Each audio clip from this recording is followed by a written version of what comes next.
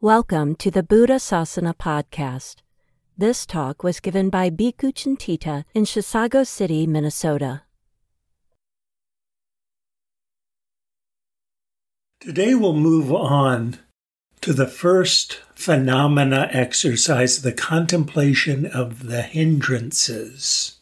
Recall that one of the toolbox factors of the Satipatthana is described in the phrase, having put away covetousness and grief for the world. This describes non-distractedness, putting and keeping irrelevant worldly matters out of mind in order to focus ardently on each of the Satipatthana exercises in turn. Here is how contemplation of hindrances is described. And how, bhikkhus, does a bhikkhu abide contemplating phenomena in phenomena?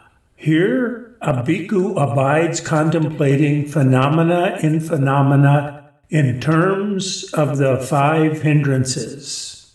And how does a bhikkhu abide contemplating phenomena in terms of the five hindrances? Here, there being sensual desire in him, a bhikkhu understands, there is sensual desire in me, or there being no sensual desire in him, he understands, there is no sensual desire in me, and he understands how there comes to be the arising of unarisen sensual desire, and how there comes to be the abandoning of arisen sensual desire, and how there comes to be the future non-arising of abandoned sensual desire.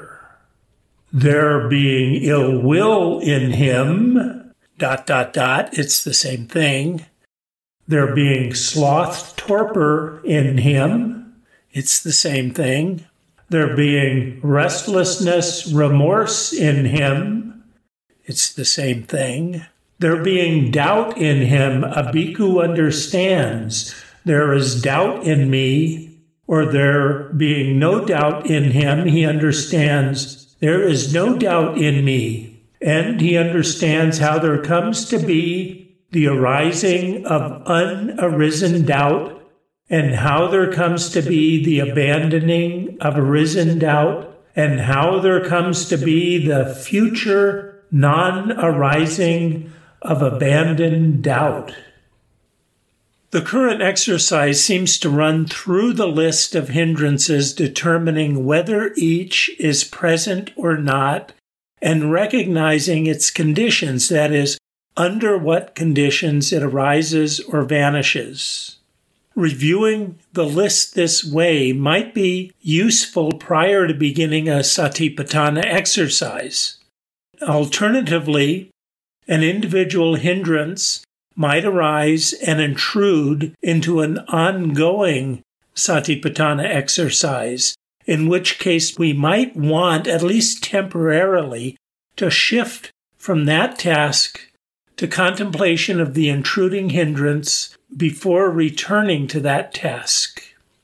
A third alternative is to recall a past or typical instance of the arising of one of these hindrances, for instance, an arising of sexual arousal or anger the previous day, and contemplate its conditionality and what it might take to control such a hindrance in the meditative environment. In each of the Satipatthana exercises, we are interested in simple observation and understanding of some aspect of experience, not manipulation and control. I think this is what puts non-judgmental into some modern definitions of mindfulness. Although we do discriminate wholesome factors from unwholesome factors, or which factors contribute or detract from productive practice. Hindrances are unwholesome and their absence is wholesome, for instance. Putting this discrimination to use is part of right effort, not the role of individual satipatthana exercises themselves. On the other hand, satipatthana depends on right effort and keeping the hindrances at bay for its own success. What we discover in investigating the hindrances can therefore be put to use judgmentally in all of the satipatthana exercises. So, we have sensual desire or lust and ill will, which are immediate forms of greed and hatred. We have sloth, torpor, and restlessness, remorse, each of which is a compound of two related states that tend to color whatever else is going on in the mind. And finally, we have doubt, lack of confidence in what we are doing. We fail to meditate effectively, like sitting and following the breath, if we are distracted by lust for the sexy person sitting next to us in the meditation hall, or by anger at the insurance company that will not pay our medical bills. We fail if we are just plain drowsy or just plain restless. We fail if we have come to the conclusion that this meditation thing is a total waste of time and hang gliding would be a much more worthy pursuit. Notice the prevalence of unwholesome factors among the hindrances. We are not distracted by being overwhelmed by kindness or by being too darn contented. For each hindrance, we can ask if it is present or not and inquire under what circumstances it appears or disappears. We might feel lust for food because someone in the kitchen has started frying onions, or because we encounter someone dressed in an alluring fashion. We might feel restless because someone is talking outside the meditation hall, or because our inner voice will not shut up. Although we try to control external conditions in the meditation hall, segregate genders, dim the lights, and put up a sign that says, "Quiet, meditation in progress," we are more concerned with the conditions that give rise to the hindrances that we can control subjectively. For most of the hindrances, attention is the main controlling factor. If we fail to attend, the hindrance will not arise. If we withdraw attention, it will disappear. In fact, once a hindrance arises, we tend to feed it by actively dwelling on it and attending to the particular qualities of its object that are most evocative of the hindrance. For instance, in sexual lust, we not only notice a man or a woman, but continue to give him or her sustained attention, particularly to those features that repackage these layers of oozing bodily elements as an angel or a goddess, or into a hunk or a dreamboat, or whatever the current terminology is. One way of gaining insight into the conditions that give rise to the hindrances, at least intellectually, is to look at the techniques the marketing propaganda industry uses to induce the hindrances in us. For this industry deliberately tries to promote each for its own purposes, even while Buddhist practitioners try to reduce their hold on our lives. First, they gain our attention. Then they repackage what it is they are selling. They evoke lust, direct anger, induce torpor and restlessness, and instill doubts in many clever ways. We do roughly the same things to ourselves, but they are masters at it. The Buddha gives us a simile for the hindrances. Suppose, Brahman, there is a bowl of water mixed with lac, turmeric, blue dye, or crimson dye. If a man with good eyesight were to examine his own facial reflection in it, he would neither know nor see it as it really is. So too, Brahman, when one dwells with a mind obsessed by sensual lust, on that occasion, even those hymns that have been recited over a long period do not recur to the mind, let alone those that have not been recited. The first hindrance is compared to obscuring one's reflection in water through adding beautiful colors. This is what the mind does. It is described as a hindrance to memory of Scripture here, which is also the root of right mindfulness. The other hindrances are handled in similar terms. Suppose, Brahman, there is a bowl of water being heated over a fire, bubbling and boiling. This is when one dwells with a mind obsessed by ill will. Suppose, Brahman, there is a bowl of water covered over with water, plants, and algae. This is when one dwells with a mind obsessed by sloth and torpor. Suppose, Brahman, there is a bowl of water stirred by the wind, rippling, swirling, churned into wavelets. This is when one dwells with a mind obsessed by restlessness, remorse. Suppose, Brahman, there is a bowl of water that is turbid, unsettled, muddy, placed in the dark. This is a mind obsessed by doubt. Let's move on to the refrain for each of the phenomena exercises. In this way, he abides contemplating phenomena internally, or he abides contemplating phenomena externally, or he abides contemplating phenomena both internally and externally. This begins the internal analysis of the hindrances. In the Pariyaya Sutta method of exposition discourse, some of the disciples of the Buddha discover that teachers of other non-Buddhist sects also teach the hindrances, and are hard put to explain what is so special about the Blessed One's teachings on the matter. So they ask the Buddha directly.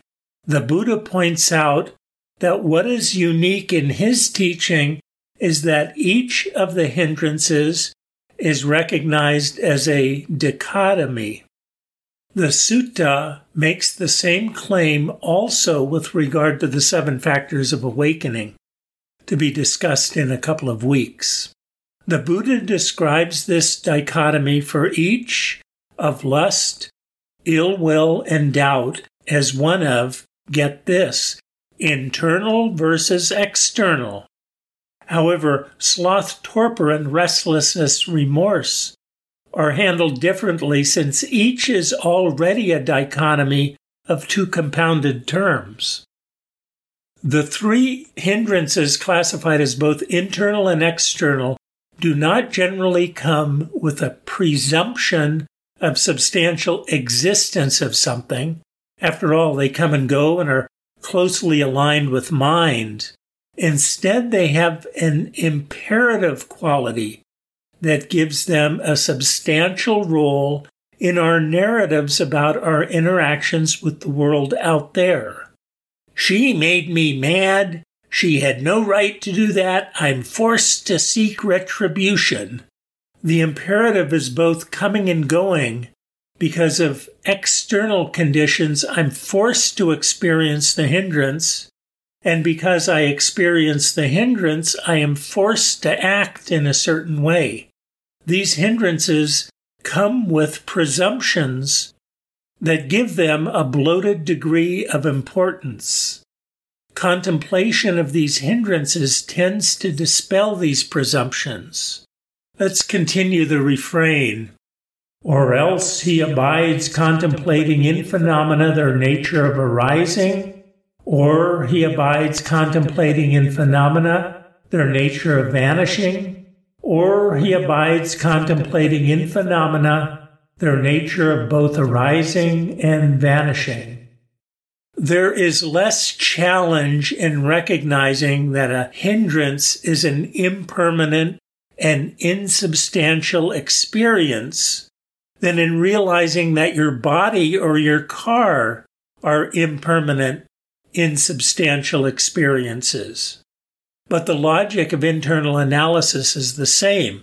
We saw that previous exercises tend to deconstruct internally the otherwise presumed external object so that it fades into more of an abstraction difficult to experience directly or to find.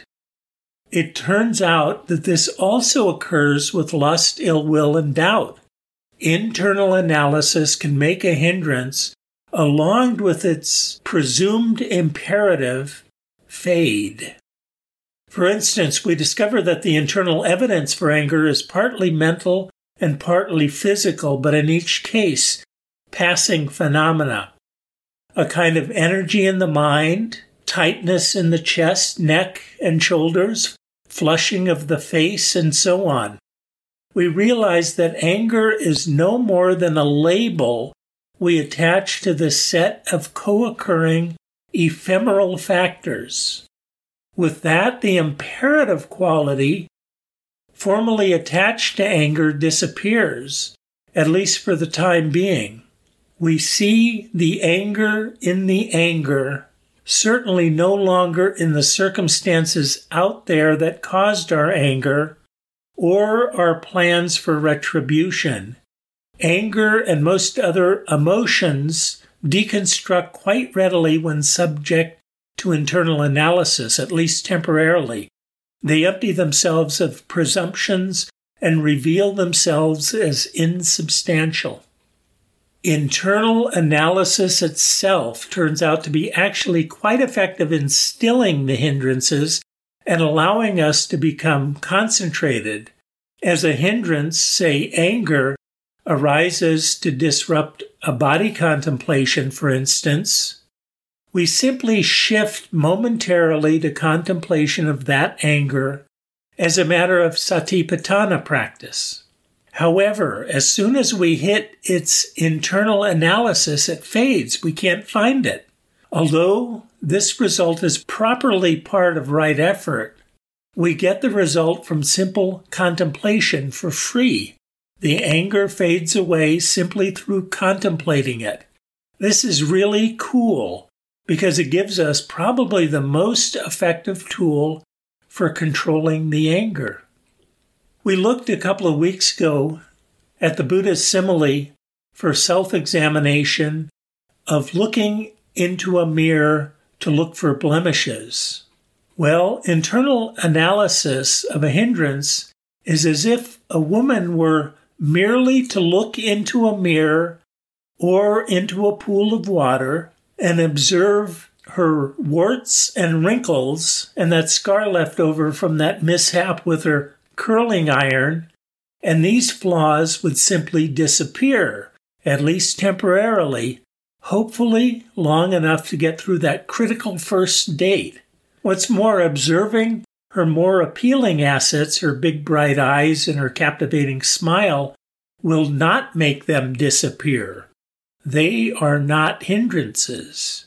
The refrain continues, or else mindfulness that there are phenomena is simply established in him to the extent necessary for bare knowledge and mindfulness, and he abides independent, not clinging to anything in the world. That is how a bhikkhu abides contemplating phenomena in terms of the five hindrances.